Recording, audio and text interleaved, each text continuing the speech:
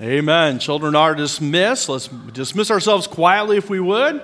All right, let's turn our Bibles. Genesis chapter 1 this morning, please. Genesis chapter 1. And we're going to continue on a little differently than I had anticipated. And on Sunday mornings, we've been looking through the book of Mark, studying through the life of the Lord Jesus Christ, and of course, touching on his miracles, but more importantly, how he interacted with people and how he professed the gospel.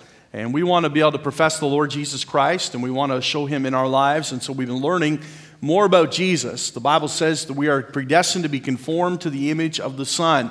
And so we have to look at him, and we have to study him to know what the Word would change us into. And so also, we've been looking at Sunday nights for a little while, the battle of the ages, the battle of the ages. And I gave you that premise that there's 5 different things in the book of Genesis, Genesis 1 and 2, that go back right to creation, and we see that that's the thing that Satan attacks the most. And I think you would probably agree when we finish this study that most things going on in our world today could fall into one of those 5 categories. And so you'll remember, in the beginning, God. Just the very premise of God, that we believe God exists, and they've attacked his deity. And we see atheists and all kinds of things in the world today and false gods, and they don't believe in the one true God. But in the beginning, God created. There's been an attack on that in the last, especially 150 years with evolution and other theories that have come along to take away, because creation is a testimony of who God is. The Bible says that nature itself testifies. And so we know that that's been under attack. And then last time we talked about in the image of God, let us make man in our image. And if Satan can attack that, of course, he can reduce the value of man. And so we see rape, and we see murder, and we see abortion, and we see euthanasia, and on, because the mankind is not valued. We are not special. If we evolved and not created in the image of God, we are not very much worth anything. But today, we're going to look at Genesis chapter 1, verses 27 through 31, where the Bible says, male and female created he them. How many of you agree that's under attack today? Isn't that something? And you know, I really struggled. I'm going to be honest with you. I struggled with preaching this morning. I did not want to preach this morning. I was going to preach it in the evening. And I just felt that it's a vital message for our day, not because I'm preaching it, but because it is the Word of God. And there's no coincidences with God. You understand that, right? And this past week, of course, there was the Million March for Children. And on Wednesday of this past week, people met all over the world, and they were standing up against the woke ideology that is entering our schools and teaching children from 5 years old and up that it is okay to be a boy, or if you want to be a girl, or you can be whatever gender you want to be. And they've made up many of them. And so that happened on Wednesday. Wouldn't you know, on Wednesday night was our 3rd week of Master Clubs, and a year ago, Pastor Calvin had put together a curriculum for the class that I now teach, and I was handed this curriculum. Do you know what lesson 3 was? Male and female created he them. Amen. On the exact same day. The Lord knew that a year ago when Calvin put that whole curriculum together. I was dumbfounded when I sat down and began to study, and I thought, isn't this something? This Bible study that we are doing on Sunday nights, I had planned on finishing it by Labor Day. But with missionaries visiting our church and with Lord's Table and such, we've had some pushed back. And so this very week, this is the lesson we fall on. The Lord knows, doesn't he? And so I think sometimes when the Lord says something 3 times to us, we ought to listen. And so this morning, I had my message ready out of Mark, and Lord willing, I'll preach that tonight instead. And I was just kind of getting ready, and I was in the bathroom, and I'm praying as I'm getting ready. And I'm trying to think through, and I'm just going to be transparent with you. I'm trying to think through, how can I encourage people to come back tonight? If it's that important, and it's that vital of a message, again, not because I have anything special to say, but because I think it's the crucial battle of our day. What else is under attack like our children in the issue of gender today? And I just kept praying, Lord, how do I encourage people to come back? And I was a little concerned that in the evening service we have children in here, and there might be some things that we say and that you say, I'm just not ready for my child to hear that. I take them out of the public school so they don't hear those words, right? And so the Lord said, why not preach it this morning? I did not hear an audible voice, don't get me wrong. Somehow we got this idea, Pastor Haley will tell you, we got this idea that there's Sunday morning messages and there's Sunday night messages, don't we? We get that idea. This is more of a Sunday night message. But I understand 150 years ago, it was opposite. Sunday morning was considered the time to train the saints, and Sunday evening was an evangelistic service, and they'd invite people out and try to see people saved. And we do kind of the opposite today. I said to the Lord, I think this is a Sunday night message. And the Lord pricked my heart again. He said, but there won't be any children in the morning service. And I thought, wow, he's right. He's always right. And I didn't hear an audible voice, but that still small voice kind of impressed upon my heart that this is the way we should go this morning. And so let's look at Genesis chapter 1. I wanted to give you kind of a disclaimer because some of you might say, well, that was kind of a Sunday night message and you'll leave here. But listen, we are to preach the whole counsel of God. And so we're going to stay in the Word of God today. Let's take our Bibles, please, and turn to Genesis chapter 1. And I'm going to try to get through this information as quickly as I can. I said to my wife, this is the hardest message I've ever studied for because there's just so much going on in the world. And so I'm going to try to be single-minded and stay on the topic at hand. And obviously, it can get us off into all kinds of tangents when it comes to what we see in our society today. But look at Genesis chapter 1 and verse 27. So God created man in his own image. In the image of God created he him. Male and female created he them. And God blessed them, and God said unto them, be fruitful and multiply and replenish the earth and subdue it, and have dominion over the fish of the sea, and over the fowl of the air, and over every living thing that moveth upon the earth. Let's pray together. Our Heavenly Father, we desperately need your help. Lord, it breaks my heart to see what is going on with our children today. It's overwhelming to think that in just one generation, we've gone to these things being whispered in the closets to being out in the streets called pride. Lord, they're destroying a generation. Oh God, may we be ones who earnestly contend for the faith. God, I pray that we would understand we are not a militant people, but we are a prayerful people. We are a people that need to fall upon our face before a holy God and beg and plead. We are also ones who must stand, putting on the whole armor of God, that we might be able to stand against the wiles of the devil. And we are to faithfully preach the whole counsel of God, even those parts that are hard for the world to hear. So God, would you empower us with the Spirit of God today? Fill each one of us. Lord, not just the one who is preaching, but the ones who would receive it. And Lord, where the Word of God disagrees with our ideology, may we humble ourselves and realize that God is perfect and holy and right and just. And He'll also show grace to the sinner. God, help us to have that right balance, but help us to accept the truth today. And Father, we'll thank you for it in Jesus' name. Amen. Male and female created He them. This past Wednesday, I mentioned the Million Person March. I'm not sure what it was called exactly, the Million Man March or something. They were trying to get 1 million people across Canada to stand for our schools and taking out the ideology that is permeating our classrooms today. I'm so thankful that we have Bethel Baptist Academy. By the way, that doesn't happen here.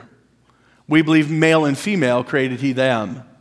We believe that God ordained that one man would marry to one woman for their entire lives. And we teach that.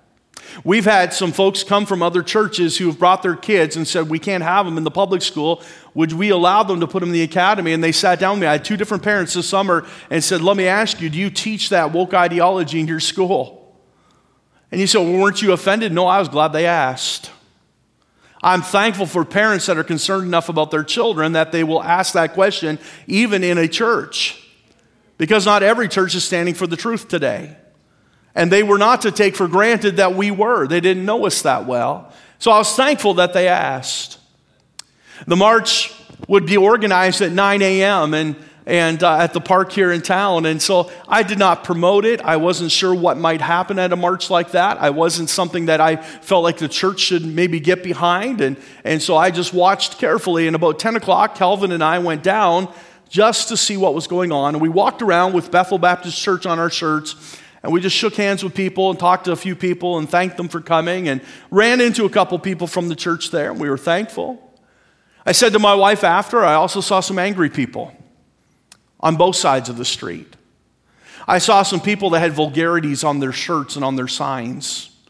And I said, I'm thankful that as a church we didn't jump wholeheartedly into that and pair ourselves with that vulgarity and that methodology of protesting. We went down and we listened to the speech, and I said to him, if there's anything at all, I said, if there's anybody that starts shouting down the others or they start getting violent in any way, I said, we are walking away as quickly as we can.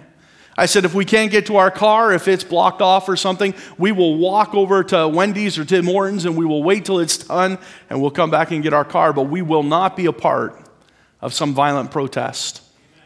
And we praise the Lord, it stayed peaceful, apart from just people talking angrily among themselves.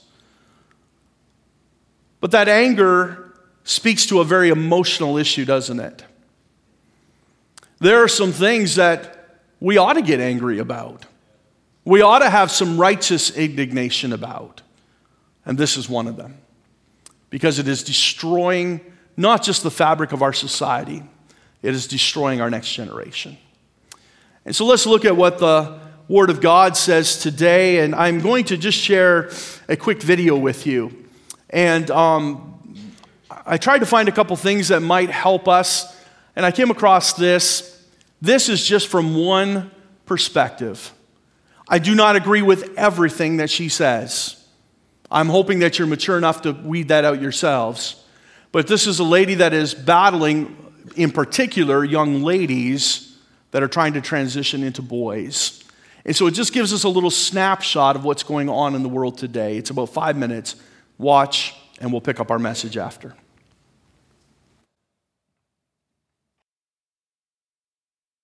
If you know any middle or high school girls today, or if you are one yourself, it would not be surprising if you know someone who identifies as transgender. The latest statistics indicate that 2% of American high school students now identify as transgender, and the overwhelming majority of them are teenage girls. Between 2016 and 2017 alone, the number of females seeking gender surgery in America quadrupled.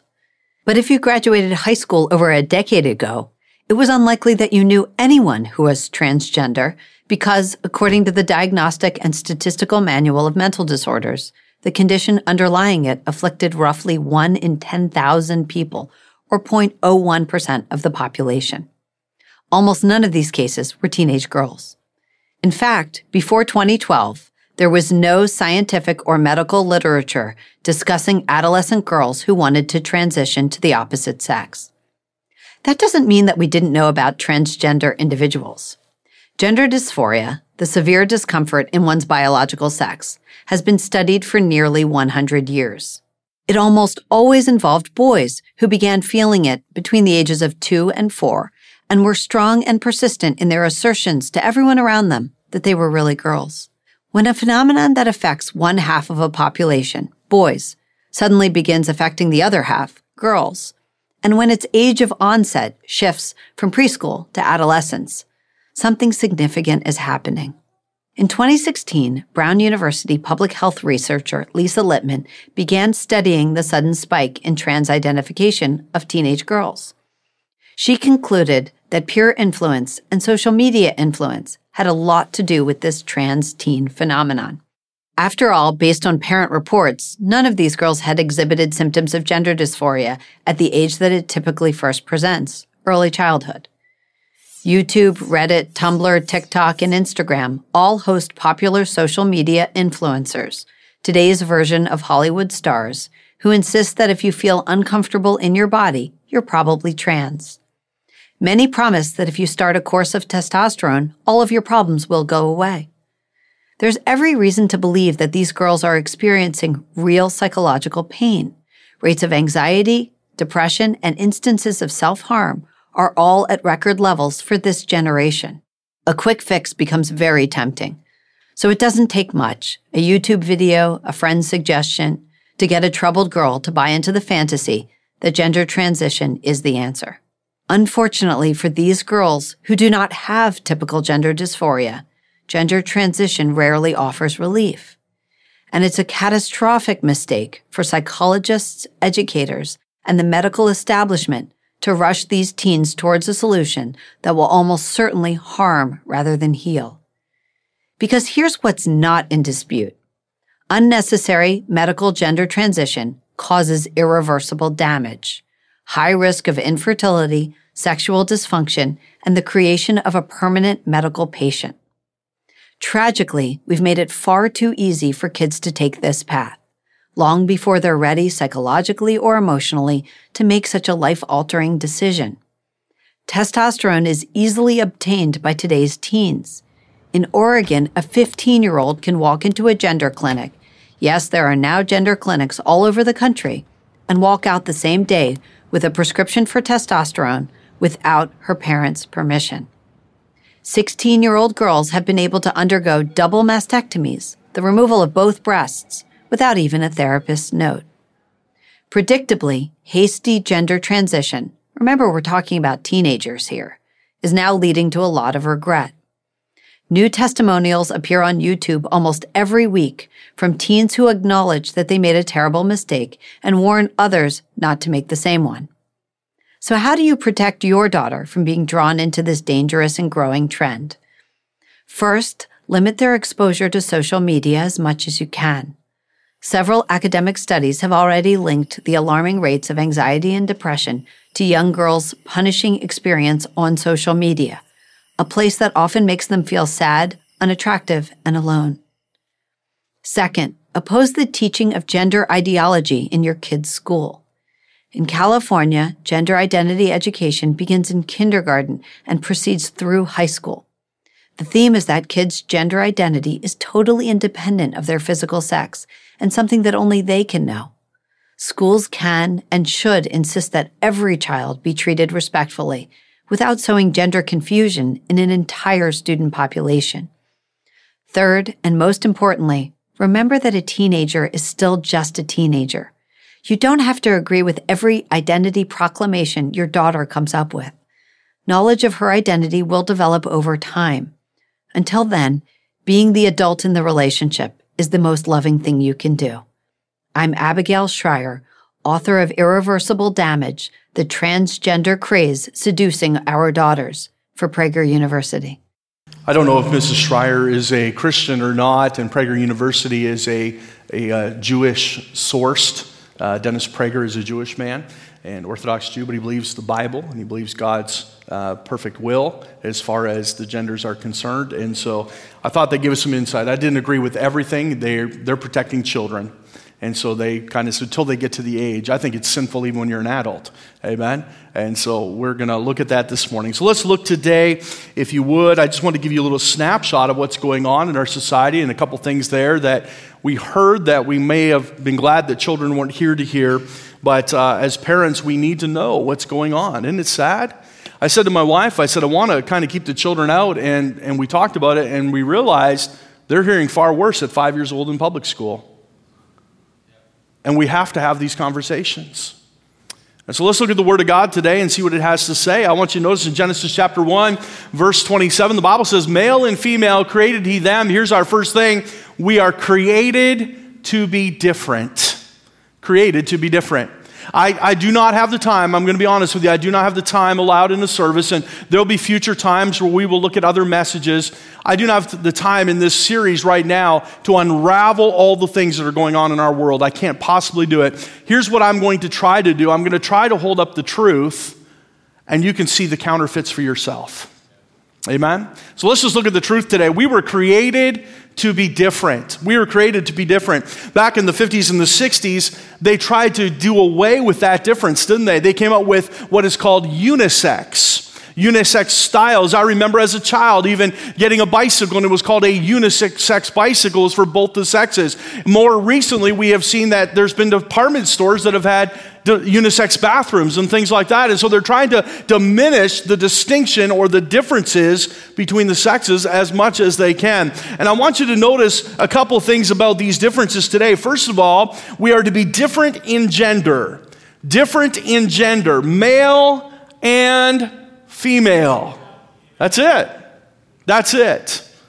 And we can be duped or deceived today to hear that there are some 87 or 94 or whatever. They just keep adding to the list of how many different genders there might be. There are some that say, I'm neither gender, I am no gender, and they refer to themselves as them and they. And so the Bible is very clear that when God created man, he created them as male and female. Now you can look at Genesis chapter 1 and verse 27, and you can do what I did. I looked up the Hebrew meanings of the word male, and I looked up the Hebrew meaning of the word female. I went to the New Testament, I looked up the Greek meanings of male and female, and guess what I found out? There is no other possible interpretation of those words. That's it. There are some words in the Bible, and we will look at one later on today, and if I remember to mention the other words, but sometimes there's a word in the Bible that might be steadfast, or in another part of the scripture, it might be interpreted as solidly or something like that, very similar in meaning. But in the Bible, these Hebrew and Greek words are always male and female. There's no ambiguity about it whatsoever. When God created us, he created us to be different in gender. Now, you heard this lady on the video talk about gender dysphoria. That was the mental illness that this was classed as until just about 11 years ago. If somebody came to you and as a 2-year-old, or in most of these cases took place, as she said, between 2 years old and 4 years old. There's a clinical psychologist in Canada by the name of Jordan Peterson, and he says the same thing. It usually happens between 2 and 4 years old of little boys. And they just say, Daddy, I think I'm a girl. But here's what they'll also say, Daddy, I think I'm Spider-Man. And as parents, we steer them away from that thinking, don't we? If your child comes to you and says, Daddy, I'm Superman, we're okay with that for a little while, right? You're a 2-year-old, you're a 4-year-old, you're a 6-year-old, dress up. I mean, we had Timmy and Toby over yesterday. My wife had them during the wedding, and when I went home, they were there. And those boys, they always are pretending they're something. They're Superman, they're Spider-Man, they're Captain America, they're some baseball player. They're always pretending. But you have a problem when your 18-year-old thinks he's Spider-Man, right? He's walking around town in a Spider-Man outfit. You say, how's he ever going to succeed in society? How's he ever going to get a job? And you sit down with him when he's 14 and 15 and say, son, haven't you outgrown this? This was fun and cute when you were 4. But the opposite is true when a little boy says, I believe I'm a girl, and in the ideology of the day, they're jumping all over it and saying, well, let's help you explore that identity. As a parent, that is child abuse. That is sinful before a holy God. And you'll stand before God and give account for that. I can't say it in any stronger words. And so gender dysphoria, what it is a mental illness that takes place when those who are confused about their gender. Jordan Peterson said this, that clinical psychologist I just cited, that these children are preyed upon and abused. Rather than being corrected or taught, they are encouraged to pursue their feelings. This leads to depression and anxiety, and they are called to embrace fully this new gender, which leads to life-altering hormone therapy and surgeries. We were created to be a different gender. But I want you to know also, we're not just different in gender, we're different in genetics. I might just be repeating what I just said, but I want you to understand this, that every woman in this room has 2 X chromosomes, and every man in this room has an X and a Y chromosome. Every cell of your body has those chromosomes. That's it. That's a scientific fact. Now, this world would say we need to believe the science. If we're going to believe the science, I don't care if you put makeup on. I don't care if you change your hairstyle. I don't care if you dress like the other sex, you still have the exact chromosome in every cell of your body that says you're either male or you're female. That's it. We are different in our gender, we are different in our genetics, and we need to understand how important it is. And you say, well, what about those people that are born who appear male, but they also have female organs internally? That happens. I'll say that happens just like every other abnormality happens. It is a result of a sinful fall. You see, sin crept into the world when Adam and Eve sinned and fell from the grace of God. And from that time on, we see that society began to spread out, and for a while they married close relatives, but later on, God said, no longer are you to do that. Because genetic abnormalities, because of sin, had begun to creep in. And so when we see a genetic abnormality, and can I be honest, almost every one of us probably have one or something. We have Theo this weekend, and he's allergic to certain things. He's allergic to milk, and he's allergic to eggs, and all kinds of things. And that is a genetic abnormality. Adam and Eve were not created to be allergic to things. God said, everything you see, you can eat. Go ahead, enjoy. Calvin's allergic to bee stings. I mean, it's fun. We've had a wasp nest down here, and it's fun watching him run around and scared. I love it. But he had to have me go spray it for him because he said, if I get stung, I'll end up at the hospital. That's a genetic abnormality. We all have something probably going on. You may not even be aware of it. But for a girl that is born perhaps with male organs within her body, or a boy that's born with, that's a genetic abnormality. That does not prove that there are two genders. It does not make them asexual. It doesn't make them any difference. Listen, the chromosomes are still either XX or XY in every single case. There's never been, I researched this, there's never been a known case of a girl that has been born with male organs within her being able to impregnate another female. It's never happened. There's never been a case of a male born with female organs within him that's ever given birth. That's never happened. Now, you may see on Time magazine or something a picture of a male that looks pregnant. I'm going to tell you that's either likely a female that's becoming a male, trying to transition, or they've implanted a baby in that body somehow. That is Dr. Frankenstein stuff. That is not true science. I mean, we talk about the science all the time, but listen, we want to be honest. Every cell you have, Tom Feere, is XY. You're a man. Ladies, Ida, every chromosome you have, or every cell you have has the XX chromosomes. You're female 100%. So we are created to be different. But I want to give you this. We are commanded to be distinct. We are commanded to be distinct. You see, what does that mean? Number one, in our raiment, our clothing. Listen to what the Bible says. The woman shall not wear that which pertaineth unto a man, neither shall a man put on a woman's garment, for all that do so are an abomination unto the Lord thy God. That's pretty hard to understand, isn't it? Pretty simple. Men don't dress like women, women don't dress like men, because when you do, it's an abomination to God. And we got a lot of opinions about that, don't we? I came from an era where I heard preaching that women should never wear pants. Let me say this, I don't think a woman should ever wear men's pants. No. They're cut differently. I don't think a man, if I went home and I put on a pair of ladies' slacks, I don't have the hips for it, for one. Let's just say they're different, right? So I'm not talking about slacks or pants. I'm not talking about that. I'm talking about men, you ought not dress like women, and women, you ought not dress like men. And we're all smart enough to understand what that means, aren't we? When we were down at the protest this week, there was a young man who was very, very confused. He came to Bethel Baptist Academy years ago. If I said his name, several of you might know him.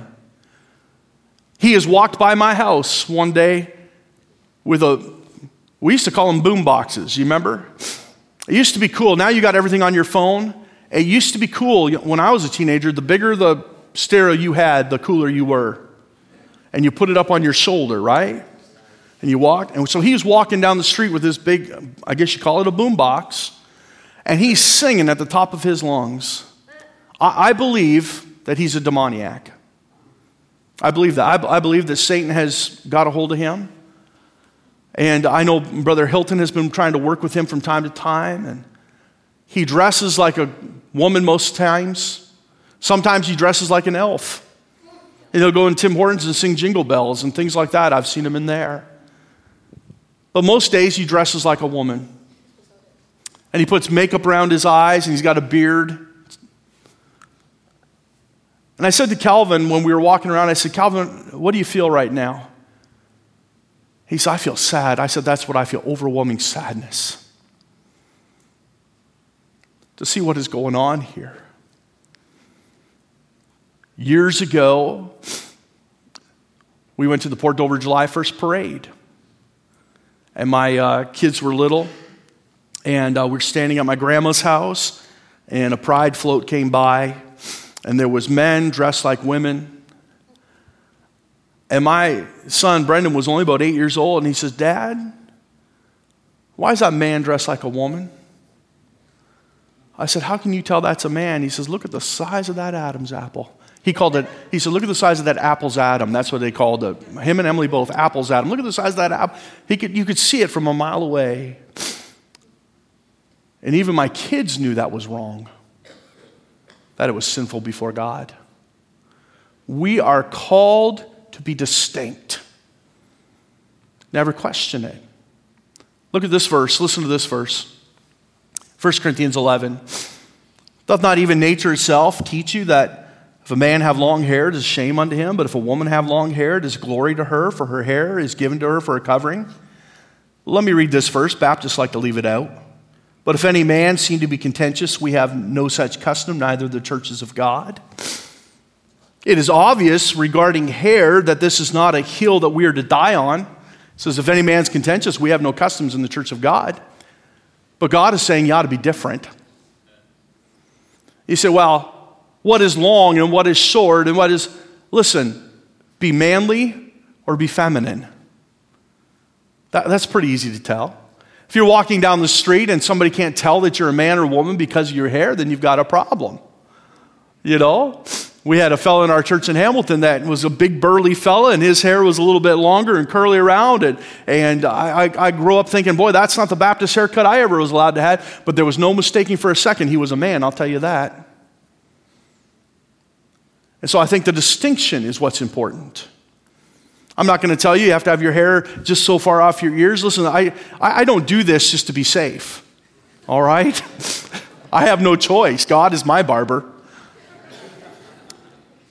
But you ought to be able to tell the difference.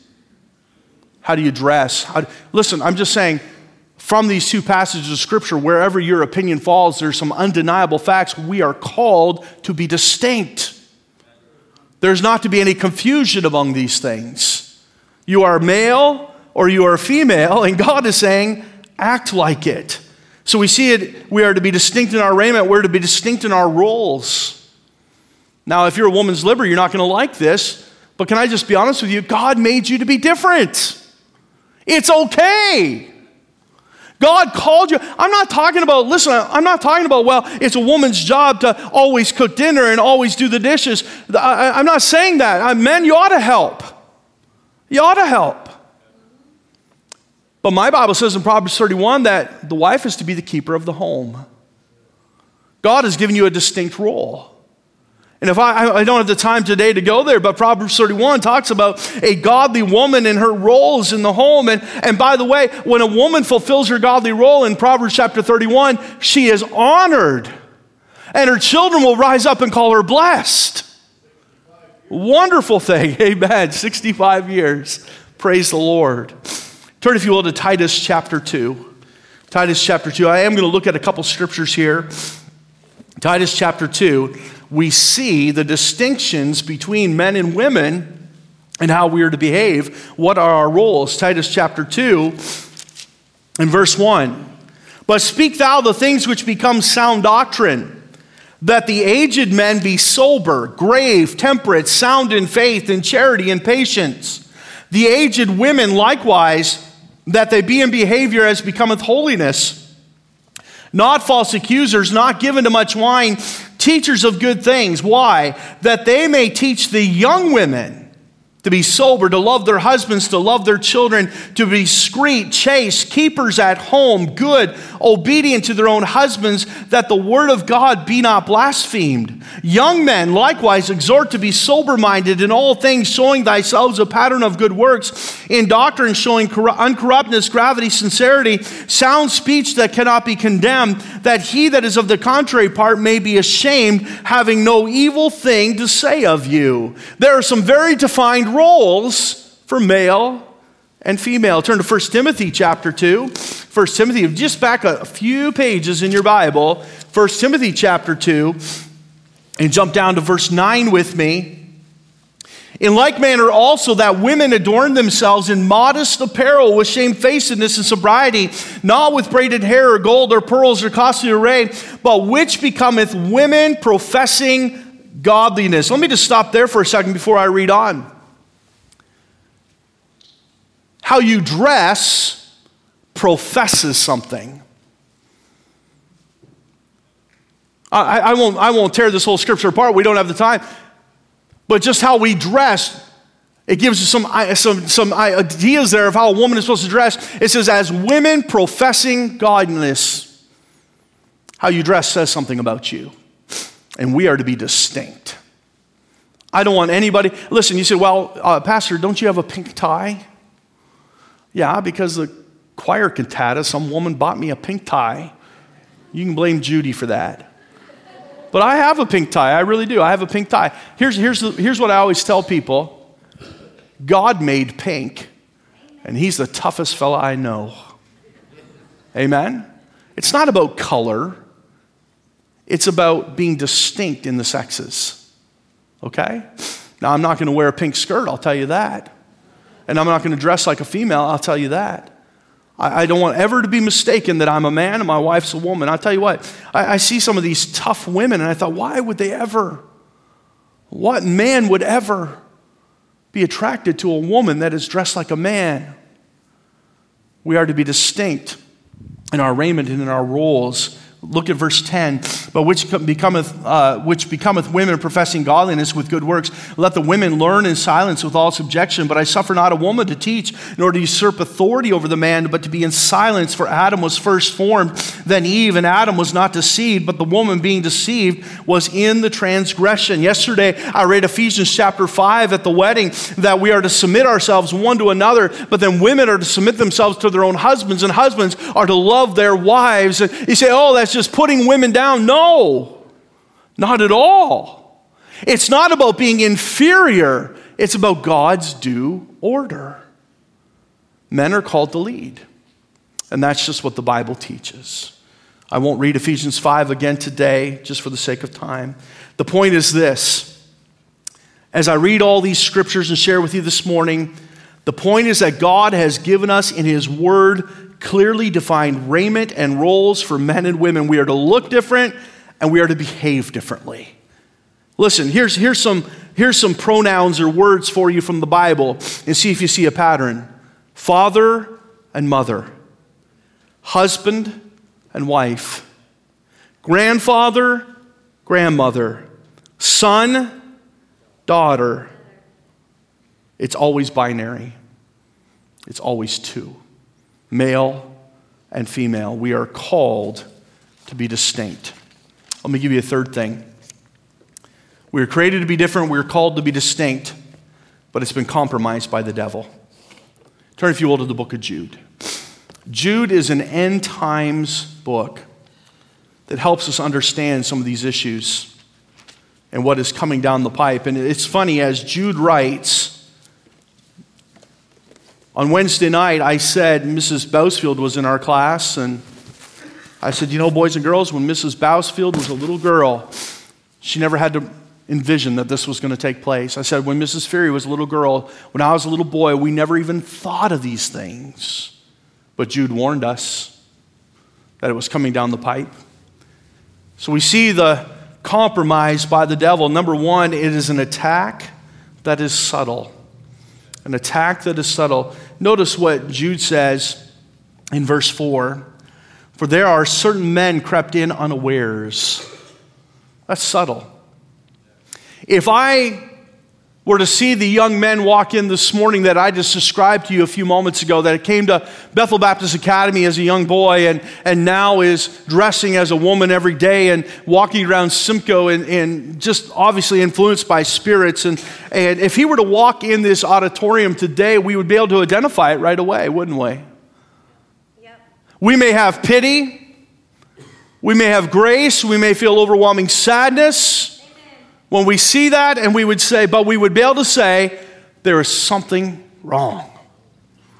This is not of God. But that's not how Satan creeps in.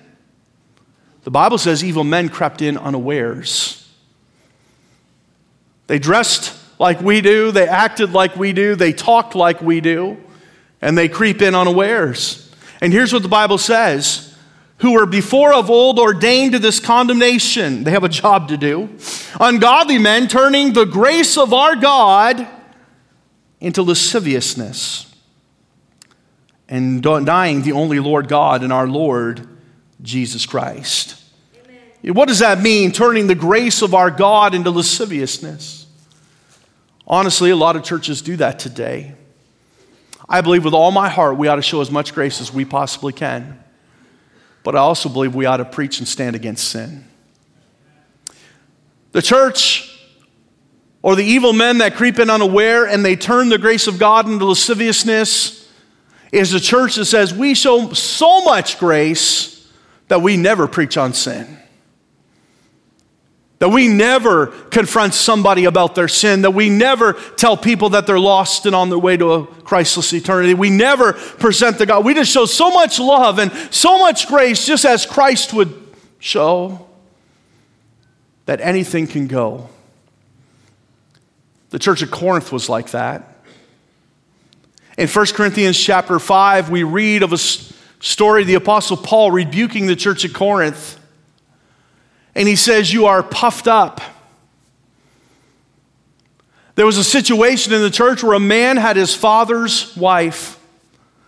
I don't know if the father had died. The Bible doesn't say, but it was just an unheard of situation where he would take his father's wife. And I hope to God it was not his real mother. I'm assuming a stepmother. But he took his father's wife, and the Apostle Paul says, you're puffed up over it. In verse 5, he says, you're glorying over it. And how do we glory over such sin? We say, well, aren't we wonderful? We show so much grace. He says, no, you should have rather mourned. And you should have called together the saints, and you should have turned them over to Satan for the destruction of the flesh, because you're destroying the church. And you're destroying your testimony of Jesus Christ. That's what we see in this subtle attack. That evil men will creep in unawares, and they'll say, well, let's show love and let's show grace. And listen, I'm not against showing love and grace when we ought to, but there has to be a balance. Grace without truth turns into lasciviousness. You say, what is lasciviousness? The definition of it is wanton desire, following after your own lusts, doing whatsoever is right in your own eyes, instead of obeying the will of God. Lasciviousness. So we see an attack that is subtle. We see, secondly, an appeal to the senses. Look down in the book of Jude in verse 19. He goes on and speaks of so many as the church is falling away and sin is creeping in and becoming more prevalent. And he says this about them, these be they who separate themselves, sensual, having not the Spirit. It is an attack that is subtle, is an appeal to the senses. They are sensual, having not the Spirit. I've preached an entire message on this to teenagers before, and I've preached it here at Bethel Baptist Church. If you are spiritual, you are following after the Spirit. If you are sensual, you are following after your senses. And the two are diametrically opposed. If you are a child of God who claims you have the Spirit of God dwelling within you and you follow after your senses, you are at odds with God. But that's how these evil men creep unawares. They start saying, well, grace, grace, grace, and everything's okay. Go and do what makes you feel good. Be all that you can be. Your biological sex no longer matters. If you feel it inside, that's what you are. It's an abomination to Almighty God. Turn to 1 Corinthians chapter 6. 1 Corinthians chapter 6, you know this passage because it says, for the child of God, we were bought with a price. But notice what it says before that. 1 Corinthians chapter 6 and verse 9. I promise you we'll be done shortly. I only got 5 more pages of notes. Hold on. Verse 9, know ye not that the unrighteous shall not inherit the kingdom of God? Be not deceived, neither fornicators, nor idolaters, nor adulterers, nor effeminate, nor abusers of themselves with mankind, nor thieves, nor covetous, nor drunkards, nor revilers, nor extortioners shall inherit the kingdom of God. I want you to focus on 2 phrases. Number 1, the phrase effeminate. Effeminate. You say, well, that can be interpreted a lot of different ways. That could be a man who's maybe a little soft or whatever, and that's what the word actually literally means, is the word soft. But it means more than that. Years ago, my wife and I, our son Brendan had a baseball tournament, and so we took some vacation time. We were down in Batavia, New York, and we went to church in Batavia, New York. And we went to this church, and we met the pastor, and right away we went, oh, hey, how are you? I mean, that's how he talked. And I was like, oh boy. But then we met his wife, and we met his children, and we heard him preach, and just realized that he had some condition with his voice, and that was just it. I'm not talking about that kind of softness. The word soft here, or the word effeminate here, literally means, here's what it means a soft. It means a boy or a man who submits himself to a natural lewdness with other men. It also implies the word catamite, which is one who dresses himself with makeup and clothing to attract other men. It goes back to the time of temple prostitutes when boys would be there painted up. They were poor, they were impoverished, and out of desperation, they would give themselves over to that type of life to take advantage of the wickedness of other men. But they would paint their face and appear as women. That's what the word effeminate means in the Word of God. Notice what it says about them. They shall not inherit the kingdom of God. The phrase abusers of themselves with mankind is literally, and this is a totally different message, literally translated as homosexual. You say, why did they not just use the word homosexual then? Because the Bible was translated in 1611 and the word homosexual didn't come along until 1892. But that's literally what that phrase means. The world will tell you today, well, it doesn't say anything in the Bible. It absolutely does. If we were to go back to the book of Jude, we would find that they chased after strange flesh and abused themselves. And so over and over again, but it's a whole different message. But we see that the devil has compromised the truths of God simply by an attack that is subtle and appeal to the senses. Listen, be very careful when somebody says, follow your heart. Because the heart is desperately wicked. But that's what they're telling our kids today. Whatever you feel, pursue it. Let me give you one more thing. Number 4, we are called to defend. We are called to defend. We are created to be different. We are commanded to be distinct. It has been compromised by the devil, but we are called to defend. I'm going to give you 3 principles quickly. Number 1, be committed to training. Be committed to training. Proverbs chapter 22, verse 6, train up a child in the way he should go. When he is old, he will not depart from it. Somebody said, well, I committed to that, and my child is still messing up. Training is a 2-part word. It's different than teaching. Training means that I will teach, But on the other side, it has to be received. If you start a new job in a factory tomorrow, your employer is going to try to train you. But if on Tuesday you cut your finger off because you weren't listening, you weren't properly trained, he did his best to teach you. You have to listen. And so sometimes there's a sin nature that's fighting against what you're trying to teach as well, right? And so sometimes we beat ourselves up and say, well, the Bible says, and you just keep teaching, you keep doing your part, and you pray to God that they'll listen. Train up a child, and so be committed to training. Ephesians chapter 6. Ephesians chapter 6, look there with me, verse 1. Children, obey your parents in the Lord, for this is right. Honor thy father and thy mother, which is the first commandment with promise, that it may be well with thee, and thou mayest live long on the earth. And ye fathers, provoke not your children to wrath, but bring them up in the nurture and admonition of the Lord. What do those words mean, nurture and admonition? Nurture means instruction and correction. Instruction and correction. Admonition means to call attention to sin. And it's all of the Lord. It's his opinion, not yours. When it says the nurture and the admonition of the Lord, it's not the nurture and admonition of you. It's not what you think is best. What does God say is best? See, why do you bring this up? Because it's becoming against the law now to try to counsel somebody or help somebody that is making this transition, that thinks they might be the opposite sex. I'm going to tell you unequivocally, folks, we reject that. I reject that. I don't know what you think. But if somebody comes and says, listen, I'm struggling with this, I'm going to say, no, you're a boy or you're a girl. I'm not going to be ashamed to say so because the Bible says so. We need to be committed to training. I remember when our kids were little, if there was any hint or anything, I was always thrilled. I was always thrilled. When Austin was 3 years old, our kids would go to school and we'd go to pick them up, and he had a thing for blondes, didn't he? He was 3 years old. And there was a mom over there, she had long blonde hair, and he'd walk away from his mom and he'd go stand beside her.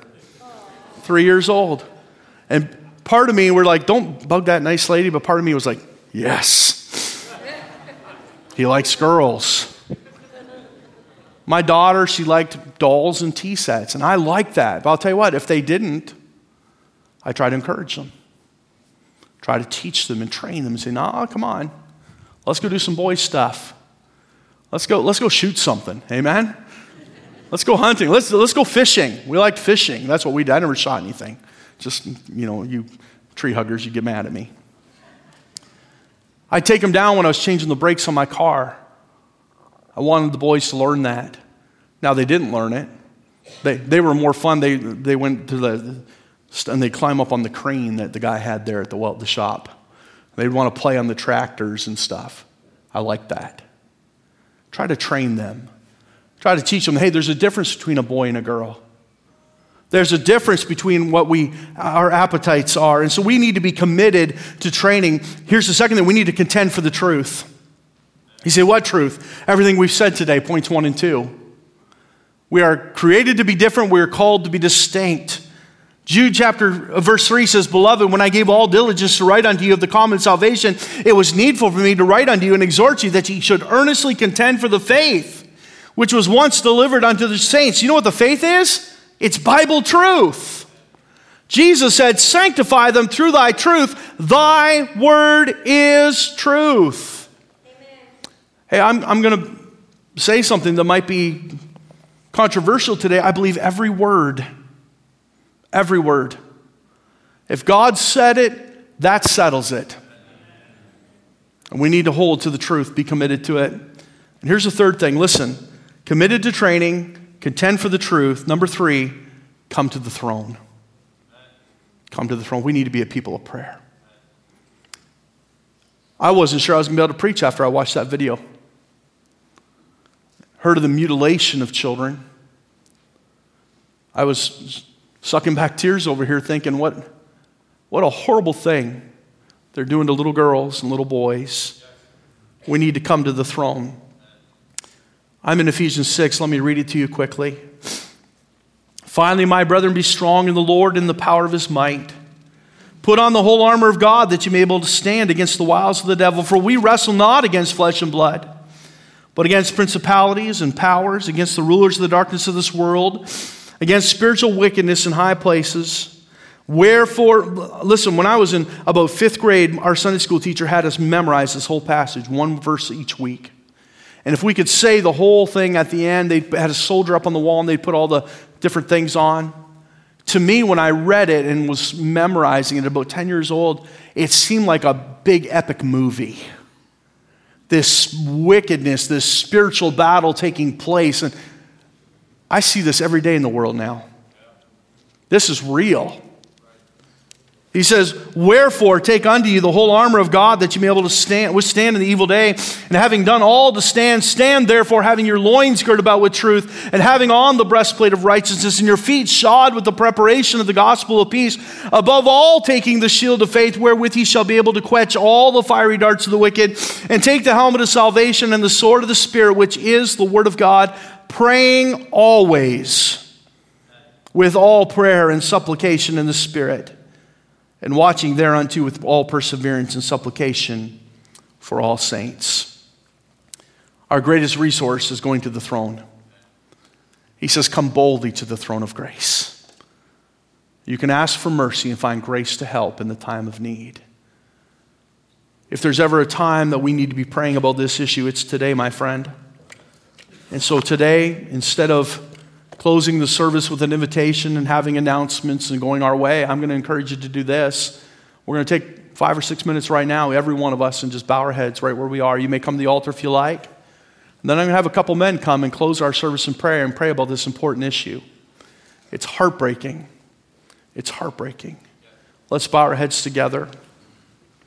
Let's pray.